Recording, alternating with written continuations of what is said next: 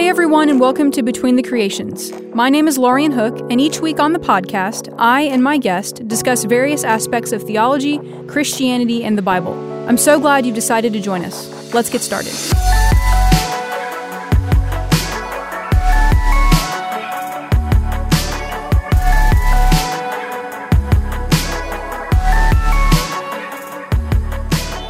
Thanks for joining me this week. It's a huge help when you like, rate, and subscribe to Between the Creations wherever you listen to podcasts. You can also follow the podcast on Instagram or Facebook for news about upcoming episodes. You can find out more about the podcast, submit topics you'd like me to cover on an episode, or even ask me to speak at your event at laurianhook.com. Well, welcome everyone to today's episode of Between the Creations. I'm super excited to be here with Dr. Madison Pierce. She has graciously agreed to come on and do an episode with me. Let me tell you a little bit about Madison, and then we're going to get started. She is a big deal in the area of New Testament studies. She is assistant professor of New Testament at Trinity Evangelical Divinity School. She completed her PhD in 2017, and just this year, 2020, in the midst of all the craziness, published her thesis, Divine Discourse in the Epistle to the Hebrews with Cambridge University Press in their Society for New Testament Studies monograph series. And if you don't know anything about any of that, it's a really big deal to have your dissertation published. So she's also done a lot of other editing with publications. She wrote some and also was a co-editor for Muted Voices of the New Testament with T&T Clark that came out in 2017. She's super involved with ETS and IBR and SBL, and she serves as their program unit chair for the Hebrews section. So I know that was a lot of things. She's also married to Curtis, and they have a daughter, and she is just really involved with all of these different circles of New Testament studies. So welcome, Madison. Thank you so much for being here. I'm really glad that you're here. Thanks, Laurian. It's wonderful to be here. I really appreciate it, and I'm excited to learn more about you and to chat today, so thanks. Absolutely, yeah. So I first came across your work, like I said, in Muted Voices of the New Testament, which was a few years ago, and I was doing my master's, and I don't even remember how it happened, but I came across that text and the stuff that's in there, and it was great. And then we have a mutual connection, Joey Dodson, who I knew Joey and the Dodsons when they lived in Houston, and you knew him, I believe, at Ouachita, right? Yeah. Yeah. Okay. Yeah. And Joey is he connects everybody. We joke in my house that everyone's like 1 degree of separation from Joey Dodson. So. It's so true. It's so true. And like I told you offline before we started, Joey's going to be on an episode, and it's funny. I have no idea what we're going to talk about, but I know it's going to be great. Absolutely. When I get to talk with him. So, but yeah, so kind of a weird connection. Like I said, I knew the Dodsons when they were in Houston, and you knew them when he was at Ouachita. And so, but anyways, so your specialty is Hebrews. And so I would love for my listeners to kind of get a little bit of backstory into what first grabbed your attention with Hebrews. And I have, of course, some selfish questions that I want to ask about it, but I would love to hear a little bit of your journey with the text as you came to kind of study it and jump into it. Yeah. So I'm like most people in the world who probably had only heard Hebrews 11:1 for most of their, upbringing. Certainly no sermons on Hebrews, maybe something on Hebrews 12, the beginning or something like that. But I knew one verse from Hebrews, and it was Hebrews 11:1. But I ended up in a class on Hebrews and General Epistles with Joey Dodson at Ouachita. And the very first day, my goodness, if Joey can't get you excited about something, then there's no hope. True. Yeah, he was talking to us about Wisdom of Solomon. I remember we had like a chart with like Wisdom of Solomon 10 and Hebrews 1, and just looking at all the different connections there. And he was telling us about the way that Hebrews was drawing on Scripture to portray the amazing truth of who Christ was.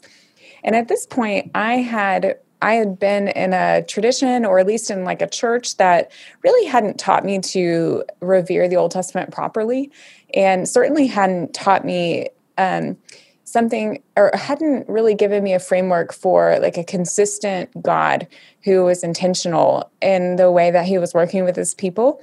And that was something that had bothered me. Like, why would God do this with the so-called Old Testament people and do something what's, looks completely different with the New Testament people?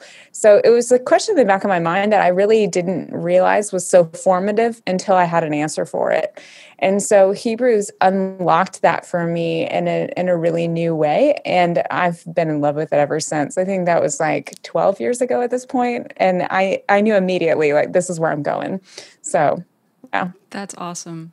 Yeah, I love that so much. And one of the things I actually wanted to talk to you about is, so I'm an Old Testament person. I love my Hebrew way more than I love my Greek. I love, ever since I was little, I've loved the Old Testament. But for me, Hebrews out of the entire New Testament feels like the most Old Testament book to me. So in some ways, it's one of my favorites of the New Testament because it feels so Old Testament. So I know you do a lot of work, and a lot of what your obviously your dissertation and your other stuff, your other work is on, the use of Scripture in Scripture. And Hebrews does that a lot. The author of Hebrews quotes multiple passages of the Old Testament. So how do we make those connections? And you feel free to use whatever examples from Hebrews you want. I know obviously 1 through 4 they are aplenty, but how do we read Scripture when it's quoted in Scripture talking about original context? And how do we work when the authors seem to kind of maybe even reframe what the original author meant? I would love to hear your thoughts on that. Yeah, thanks. I mean, it's a super complex question, of course, and I would say that each of our New Testament authors probably has a particular flavor or lens, a way that they're approaching the text. But obviously, what they have in common is that probably all of them, or almost all of them, are Jewish people interacting with texts that they call Scripture.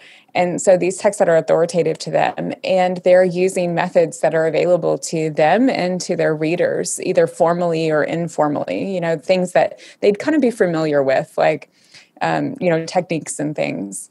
And so when I talk, I give a pretty general overview to kind of use of Scripture in one of my classes, like in 20 minutes or whatever.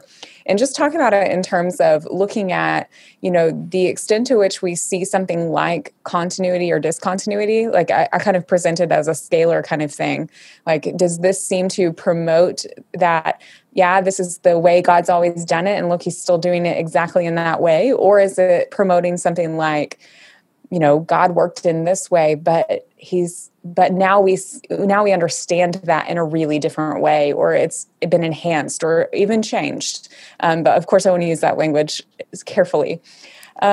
Sure. And then, yeah, as you said, we're bringing in the context. Like, to what extent does this make perfect sense? If we read the context, you see a lot of overlap. We see him drawing on the surrounding passages. Or to what extent does it at least appear that the author is pulling the text out of its context? So I think I even have a slide that says something like, is this even the same passage? Just have no idea. Like, or is he actually pulling from that text, or is he just happening to use the same words? Because sometimes, again, it seems like the author is pulling it out of context. But I tend to think that you just have to look a little bit harder in those instances. That makes complete sense. Yes. And I get a lot of questions when I've taught. I'm teaching through Hebrews right now, actually, when I've taught other New Testament books.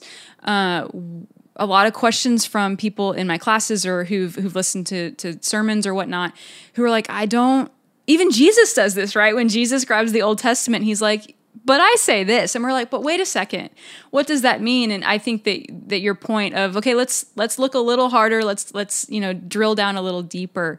I think that's really wise, and something that we would do well to kind of consider further as we look at how the Bible uses itself sometimes, and how the New Testament authors treated the Old Testament. So thank you for that. Now, specifically to Hebrews, which I know obviously is where a lot of your work is, I can't remember if I read it or if I heard you on a podcast talking about how Hebrews is divided into 3 kind of big sections, I guess. Would you talk about that a little bit, and talk about because I love reading what you say and listening to what you've said about divine discourse, because I think it's really, really fascinating. So I would love to just kind of let you go with all of those fun things in whatever direction you want to go. I would love to just kind of let you do that. Okay.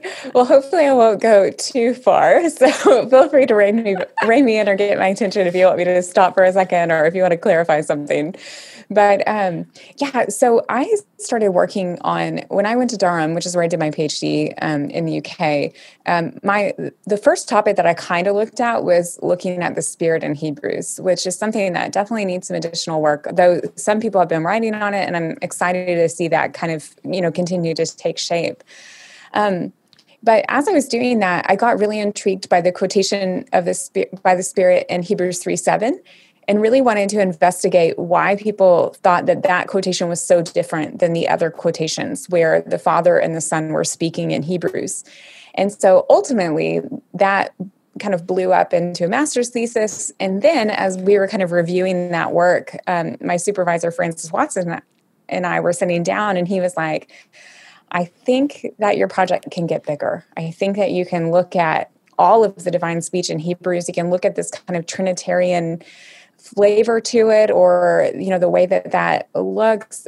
And so what was really interesting to me is once I was looking at the speech of all three persons, I realized that it was, first there were patterns like Father, Son, Spirit, Father, Son, Spirit. And even like a friend, Matthew Malcolm, who kind of helped me to see some of those patterns as well. After I saw that, I realized that if we look at different structural proposals that have been put forward for Hebrews, that one, which I already kind of found to be the most compelling, actually fit perfectly with these patterns where you have, Father, Son, Spirit, and then a big break in the discourse, and then Father, Son, Spirit again, and then a big break in the discourse. And then the pattern disappears a little bit, but I have some ideas about why that might be. But what's interesting in terms of, why that structural proposal is so great is there are two passages in Hebrews. And these are, my goodness, if you are only going to read like 10 verses in Hebrews, like pick these. They are so good. And they're these like beautiful exhortations to the audience. So both of them have like three big hortatory subjunctives, let us do this. And they even have them, it's like an ABC, CBA pattern if you like put them by each other. So it's Hebrews 4:11-16, and then Hebrews 10:19-25. And both of them just summarize the priestly ministry of Christ in what that affects for us so well. So I'll stop for a second, but that's kind of what Yes, so I don't get out very much these days because of the Rona, and also because I'm not in a program right now. And so the fact that I just got to hear someone say hortatory subjunctive, my heart just like got really excited. But yes, and I love, and again, I'm referencing both your writings, and I've also kind of stalked a little bit getting ready for this and listened to the other podcasts that you've done, that you've been on. But you mentioned, and I think you mentioned in one of the other ones too, and I would actually like to hear some of your thoughts on why do you think that the Father, Son, Spirit breaks down kind of towards the end? What are, that you said, I have some thoughts on that, but I would welcome hearing those, because it is interesting, because you get to the end of Hebrews and it's like, okay, now we're changing gears, and it's, okay, now the community is going to do some things, like the church is going to do some things, but the pattern breaks down. So I would love to hear your thoughts on that as well. Yeah, there's like a kind of a minimalist proposal that I can offer, and then there's like a more maximalist, like creative, and maybe a little like, whatever. But I'll go both. So the minimalist proposal, the sort of like, if nothing else, we see a lot of changes as we get into Hebrew, or the third section of Hebrews. And this starts at Hebrews 10:26, or even like especially at Hebrews 11:1. Obviously, if you go with those like big sections being the breaks, then that would put it at like, 10:26 roughly. But like the priestly ministry of Christ becomes much more muted at that point. There's a much bigger focus on how the community is going to live this out. And so, I mean, we have no more mentions of the Spirit, really. I mean, like some kind of, like a couple at the end of Hebrews 10. And then Christ is, much less prominent, still totally there, but less prominent. And so, that is just to say, yeah, it's really different generally. So why wouldn't this other thing be different too?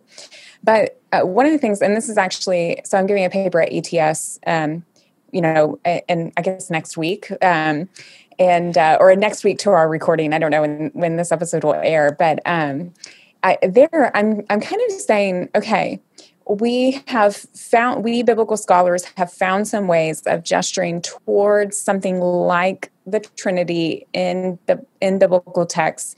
We've said this kind of looks like what we see later. We see, early Christian authors drawing on this and blah, blah, blah. So if we're talking about this in terms of like grammar and patterns and all of that, then, we can see three persons. And we see them, referred to as God and Lord, et cetera, et cetera. So that points to kind of distinction among God, which is something that's distinctive between, obviously, like the Christian faith and the Jewish faith. Well, how do we find God as one in the New Testament? Are there ways that we can like point to this unity? And so what I sort of say is that where we have the author like clearly referring to Father, Son, Spirit, in the first two sections. In the third section, we have most of the references are super ambiguous. They're God or Lord. They're the one who said. They're much more difficult to untangle. And so in this ETS paper, I show just how difficult they are. I can show that it would be completely plausible for us to read this instance of Kurios or Lord as Jesus or the Father. Like, I study Hebrews, and I'm not really willing to make like a super firm determination on that. And that happens a few times. And so I sort of feel like the author is pulling back and allowing the characterizations that he's established to make this point for him about the way that they speak together as one. And that culminates in Hebrews 13:5, where we have God has said, "I will never leave you nor forsake you." And for the first time, humans recontextualize Scripture, and we say, the Lord is my helper, I will not be afraid. And so we are actually, all of my work is about God speaking in Hebrews, but the last people that speak in Hebrews are us. So we get the last word, which I just think is so incredible. And it does point to like a shift in the way that the author is presenting that idea, I guess. I love that so much. That's so powerful that we, the people, the church, the Christian community, we begin to quote Scripture back to God, and we're like, oh, okay, we can get in on this too. Like, we want to participate in the fun of this, so to speak. But I want to take that idea that the community is the last agent to speak in Hebrews.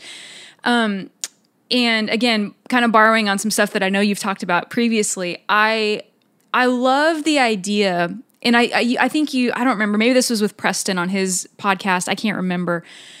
But you've talked or written about Hebrews being a depiction of a journey, a depiction of a Christian journey. And I know a lot of people, especially as I'm teaching through Hebrews right now in a large group Bible study format, a lot of people read some of the warning texts, the warning passages in Hebrews, and get kind of anxious. They get upset, they get concerned, maybe for themselves or for a member of their family or a member of their community that they know, who maybe they don't perceive to be, following Jesus in those moments, or maybe has outright said, I don't accept this, I don't believe this. And those warning passages in Hebrews are harsh, and they're startling, especially when it's like, you're reading about, the high priest office of Jesus, and he's doing all these things with his blood. And it's like, oh, you're like, okay, I'm kind of in that vein. And all of a sudden the author just is like, hold up, you're just as bad as the ancient Israelites were. Don't mess up. Don't, do you want to enter that rest? Do you, and all these things. So what I would love to hear you talk more about this journey, especially as it relates to the warning passages, and how do we navigate that, both just as Christians in our local churches, but as scholars. I would love to hear your thoughts about those passages. Yeah. So I with that, I think that first it draws on work, like going all the way back to like Ernst Käsemann and his like Wandering People. And then like C.K. Barrett has an article on pilgrimage in Hebrews.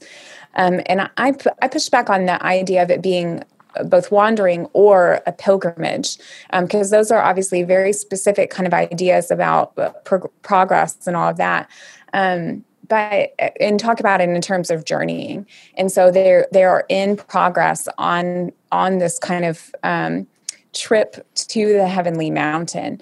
And there is an extent, this is kind of a caveat, like there is an extent to which it does seem that the author is portraying them making progress, but also kind of waiting at the foot of the mountain itself. Like they're already there, but at the same time, they're still needing to continue forward. So we do see some like eschatological tension there, but nevertheless. But this is one of the things that ties these passages together. And I mean, here I'm drawing on work of like Scott McKnight, and like Dave Mathewson's done some good stuff on showing how the warning passages are connected. I mean, Scott's article on the warning passages is one of my absolute favorites. I mean, it's definitely something to commend. But they're showing the continuity there, and absolutely. And so those are especially, those are places where we see this idea of progress in particular, where we have a lot of like erchomai verbs, moving forward or, drawing near, entering, etc. And we see the people of God more frequently brought into parallel with the Israelites themselves, like they're our ancestors. We're portrayed in the wilderness.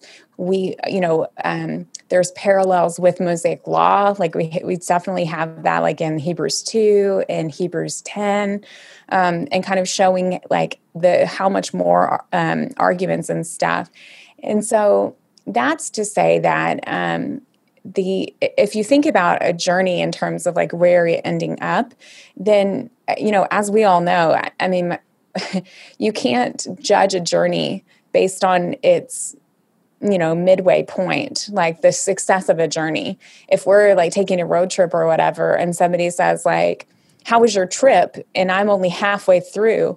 Well, I'm probably not going to answer them, or I can't answer definitively. Like, I have no idea. I've only made it, if I'm driving back to Texas, I've only made it through the 6 hours of cornfields and, the rest of Illinois. So I really can't say. But what we do a lot of times with the warning passages in Hebrews is we check in like, 3 or 4 hours into a 12-hour drive and say like, how's this journey going to end? And that's absolutely impossible. And so it's definitely the case. Like, I don't want to minimize the difficulty of these passages and certainly the stark warning of these passages, but we need to make sure that we're asking the right questions.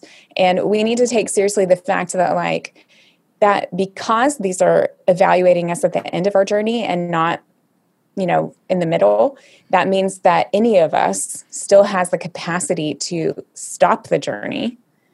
But it also means that if I take a quick detour or even a long detour, there's more room for me to get back on track later on. And so again, there's still some difficult questions that this raises, but I think that it's freeing for us to know that it's not like, I got a little bit lost. So I'm completely done. No, as long as you get back on the right route. I don't know if I'm like totally killing this metaphor, but no, I'm tracking with you. Okay. I'm on it. Good.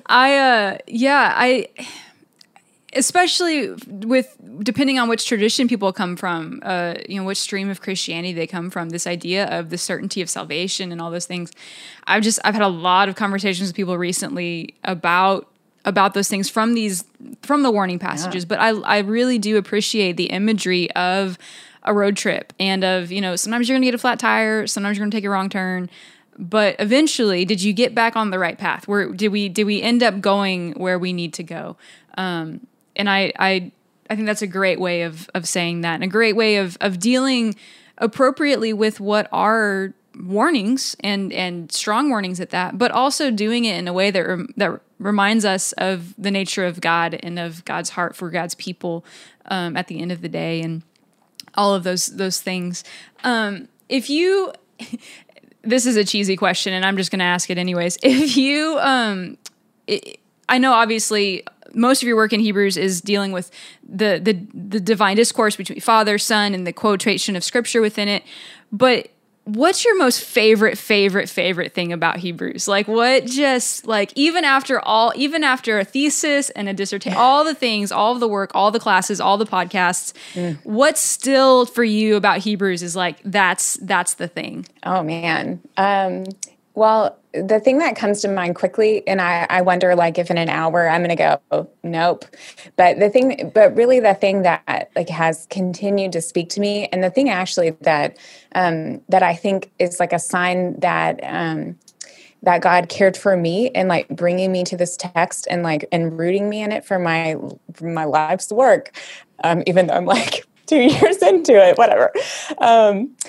Is the presentation of Christ as human in Hebrews, and suffering alongside us, and him being tested in every way that we are, made human in every way. I have a lot of long-term health issues and have at various points had significant chronic pain and fatigue and all of that, and have really struggled with, the opposite end of this, like, what do you find most difficult in Scripture? Like, my grace is sufficient for you. Like, that verse is hard for me on the days where I'm, like, really hurting. But Hebrews tells me that Christ suffers that with me. And so, like, having those verses on my heart and knowing them at those times has done so much for me. And I think that that's a distinctive, I don't think that it's not elsewhere in the New Testament, but I think the emphasis on that in Hebrews is really distinctive. And so I love that contribution to the New Testament is there for sure. Absolutely. I literally, not yesterday, well, depending on when this airs, but just a few weeks ago, we'll create a buffer, I guess. A few weeks ago, I taught on Hebrews 4:14 through 16, and I looked at the people that I was teaching, and of course they're all spread out and they all have masks on, and I can't read facial expressions, and I'm also teaching to a camera at the same time. And and I just looked at them and I was like, Jesus understands. And I know that seems trite, and that seems, small, maybe just in the words, but let that, he understands your depression. He understands your anxiety. He understands physical pain. He understands emotion. And again, I know that sounds in some ways elementary, but I think when I'm on staff at a church and working with people and also doing academic stuff kind of here and there, I find that it's really strange. In some ways, we talking about Christ's full humanity and full divinity, the church loves to talk about the divinity sometimes more than the humanity. But I've also found myself, and I just put something on Instagram or maybe Twitter about this the other day, I've found myself having to remind people that Jesus is God a lot. And I did like a survey on Instagram, and most, like, it was like 87% of people who responded were like, yeah, same here. I'm having to remind people of this. And so it's very strange to me, because I don't feel like we talk enough about the humanity. I don't feel like we talk enough about the suffering, the co-suffering, talking about the crucified God in all of that whole situation. I don't think we talk enough about that. But at the same time, I'm like, but maybe are we not talking enough about how Jesus is God? Have you experienced any of that with your work? Maybe it's, I don't know. I don't know what to do with it. Yeah, that's so interesting. I mean, it depends on my context. So, whenever I was engaging more with scholarship on Hebrews, was certainly finding that, like, even in Hebrews, where, I mean, we really do have a strong presentation of Jesus as God, I think. I mean, through the way the quotations are attributed and all of that. I mean, most people, if they're going to go, low Christology, they're not going to like come for Hebrews, which is kind of freeing for me because I can just go like, yeah, we're good here. But nevertheless, there's still plenty of arguments about Hebrews and Christ becoming greater than the angels, becoming priest, et cetera, et cetera. I mean, there are like proof texts there that you can like go to pretty quickly. But, more frequently, I have to remind my students that's the thing that they can't like, this is with my students, like I can't assume, or they can't assume that everybody reads through like a Trinitarian Orthodox lens. I have to like remind them that we can't use the capital T, T word Trinity without actually like doing the work, like that kind of thing. So I don't know. I mean, this probably is my setting, that especially right now with the pandemic, like I'm mostly interacting with like very conservative evangelical seminarians. But so it's a little bit of a mixed bag. But the holding both of those things together well, I think very few people do that subconsciously, like that they can just naturally hold all of that together. Because it takes incredible work to continue to think through how Jesus can be both God and man. You really have to think about it a lot. So yeah, anyways. It's a little bit of mental gymnastics in some way. I just last night, a friend messaged me and he said something about this existential text or whatever, but he was like, I don't know that we consider enough the metaphysical implications of God and flesh completely. And it was like on and on and on. I was like, I agree with that, but I think we need to also simplify some of it for just contemporary vernacular and the church that, the working in churches is different sometimes than working in the academy with some of this. But just on that note, actually, I'd like to ask you, this isn't Hebrews specific, but it is biblical scholarship specific and just Christian specific. As a scholar, as someone who, for the most part, most of your time is in the academy and with academics and stuff, what are some things, or maybe just a thing, I don't know, that you wish more, quote, normal Christians who aren't in academics knew or would realize, maybe about Hebrews, but maybe just about the Bible in general? Because they can be very different worlds, but sometimes there are a few things that I'm like, if I could just get church members to get this, it would be really helpful in teaching. So I would be interested in hearing your thoughts or just your feedback to that question. Oh man, that's a great question. This is probably another thing where like I have a gut reaction, but then like in an hour I'm going to be like, well, that was okay. But I think so. One of the things that is really important to me and that I really try to stress with my students is that these texts aren't created in a vacuum. I mean, this is something that I inherit. I mean, it's like on the first page of my supervisor's big book on Paul, in Paul and Hermeneutics of Faith, where, Paul did not write in a textual vacuum. Yeah, I love Francis is great. Oh, good. Yeah. It's so important for people outside of biblical studies, especially to remember that, because they're encountering this in their Bibles. They're seeing it in like a super Christian context, and thinking about it more in terms of like in a canonical way, which is so important, but they're not thinking about who the people are that wrote. And sure, like this kind of gets into like our focus and historical, critical, whatever on this and that. But really, I mean, that's important for us at a literary level too. Like even if you're not engaging with like so-called critical questions, to think about the fact that when Jesus is saying, the Lord said to my Lord, sit at my right hand, and kind of questioning like the application of this to David and Solomon, he's not the first person to ever like raise a question about that text or like to think about it. And so we just have to think about like all of the things that are happening in our worlds. And so I don't know, that's not a very clear answer, but I would just say that like just a broader understanding of our authors as human beings, and people who had outside influences, who weren't like blank slates when the Spirit inspired them to write the New Testament. And it's not just about personality, it's about like their knowledge base and their interpretive questions and the interpretive questions of their readers and stuff. So I don't know if that makes sense, but that's where I'm at. No, absolutely. Yeah. I recently, I think, was his name Mark Knoll? I don't remember. I think the name is Knoll, but his book, again, I'm pretty sure that's his name. His book, Reading Mark's Christology Under Caesar, was I think it was Mark's book. I could be wrong.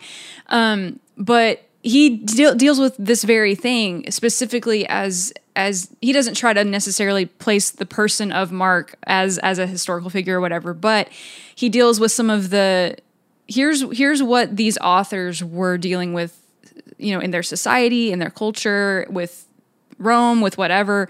And here's some of the messaging that comes out about that in Mark specifically was what this book was about.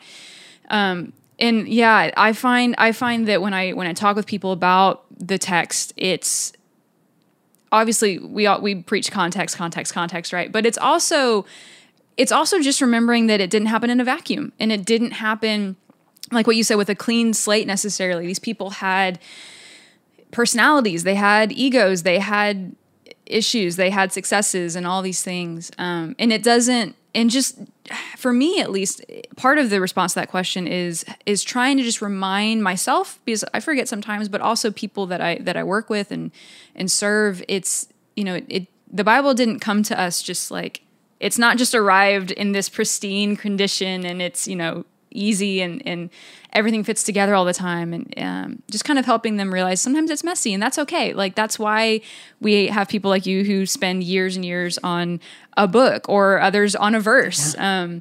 And it's important to do that work, I think. And we're not all going to be biblical scholars, but to at least be aware that it's there, I think is helpful. Yeah, I totally agree. Yeah. So what is coming up for you? I know you've it literally just came out not super long ago. You've published your thesis and stuff this year. So I know that I've heard some other things that you have coming out, but I would love to ask you about that, and so that both I and also my listeners kind of know where can we be seeing your work in the future. Yeah. The monograph came out a few months ago. And I'm just glad to have that out in the world, because it feels like it was a super long process and stuff.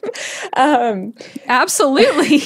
and I have some articles and things that are here and there, chapters. I think that the thing that I have on the horizon that I'm really excited about, and like the project that I would love to plug for everybody, is I had the privilege of writing the Hebrews section in a book that's coming out called The New Testament in Color. And I think the subtitle is something like A Multi-Ethnic Commentary on Scripture. And so it's people from all sorts of ethnic backgrounds, and we're basically we're writing in I can't remember the like great word that Amy and Esau use, Amy Peeler and Esau McCauley, is something like sensitive interpretation, like just being mindful of who we are. And so when I was reading Hebrews, I was thinking, how do I interpret Hebrews differently because I am a white woman from Texas? And being just a little bit more conscious about that. I mean, that's always how I read Hebrews. I can't not read Hebrews as a white woman from Texas. But like kind of thinking through, like, do I read this passage this way because of that? As even though like most people tend to emphasize this, I seem to emphasize this. Oh, actually, yeah, maybe that does have something to do with my upbringing or whatever. And so, but anyways, the project itself is I think it's like 1,000 pages, but it's several just incredible scholars coming from a lot of different backgrounds. And so I think, if I remember correctly, like maybe in early 2021, Lord willing. So be watching for that for sure. It'll be very exciting.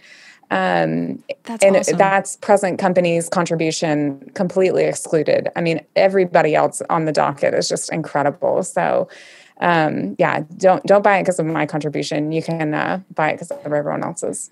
But and then I've got several projects that are like way down the line. Like I'm working on a textbook on the later New Testament with Ruth Ann Reese. So we're writing on from, let's see if I can get this right. I think it's Hebrews to Revelation. Awesome. Which will be really fun. That's with Baker, working on commentary on 1 Peter, one on Hebrews, and then someday have a couple of books on Hebrews, one on humanity with a friend, Brian Dyer, and some of the stuff that we were talking about earlier will definitely come out there, and then a book on Messiah language in Hebrews. And some of those things are like, pretty firm and relatively close, and some of them are a little bit farther out, but they're all things that I'm currently working on somehow. So just holding all those plates and just throwing them up in the air all at the same time. I mean, personally, I'm probably the most excited about the one that's coming out early 2021, the commentary on just all the things. But then for me, just selfishly, the Messiah language in Hebrews, I think you referenced it on another podcast you run. And I was like, oh man, I'm going to hold out for that one too, because there's so much, and especially my Old Testament heart loves all of the stuff that I'm sure that will come out in that piece of work, and in the body of work that you're putting out just continues to be really helpful. And I'm thankful for it as someone who kind of awkwardly straddles the, academics in the church. Most it's like, I jokingly tell people, I'm like, my life is like ground beef, where it's like 80-20 or, 75, whatever. I'm really bad at math. And so I know 80-20, those are round numbers. I can work with that. Where I'm like 80% in the church, and then like, over here, 20% in academics sometimes. And you have that gift of being able to communicate for both of those worlds, I think, really well. So thank you for your work. And just, especially on Hebrews, I've been blessed by it and have very, very, very much enjoyed it. I was going to ask you one more thing, but then I forgot what it was. And so I'm just going to say that the Spirit just took that and said, nope, we're not going to do that today. And that's fine. Do you have anything else that you want to add, or any closing comments about Hebrews or anything? I don't want to cut you off or anything like that if you're like, oh, one more thing. Oh, no, by no means. Read Hebrews. Don't let Hebrews 11:1 be the only verse in Hebrews that you know. There's so much good stuff there. And so thank you. Lauren, thank you so much for hosting me. This has been so much fun. I actually think, save when I was on my podcast, I think you're my first female interviewer. And so I think if I'm forgetting somebody, I'm going to feel terrible. But this is it was really fun to chat with you. And I think I felt it's nice to to be able to chat and stuff. So thank you. Yeah, it's good to chat with people, the mutual connection. And then we're both from Texas, and we both kind of have, there's a little bit of similarities there. I love talking with scholars and with people who are doing good work in their fields, and I want to give a chance to promote their work and say, hey, this is someone that you should know. So thank you, Madison, for your time and just for being willing to sit here and talk about Hebrews with me. And for those of you who are listening, I hope that you guys learned something. Be sure that you check out Madison's work. I will tag her Twitter. I'll put all her Twitter stuff in there and put a link to her stuff at TED's there, and all the stuff when this episode airs. It's all going to be in the bio of the show notes, and even on Instagram and Twitter and Facebook and all of the fun places. But thank you all for listening, and I will be back next week with another awesome guest to talk about fun theological topics. So thanks, guys.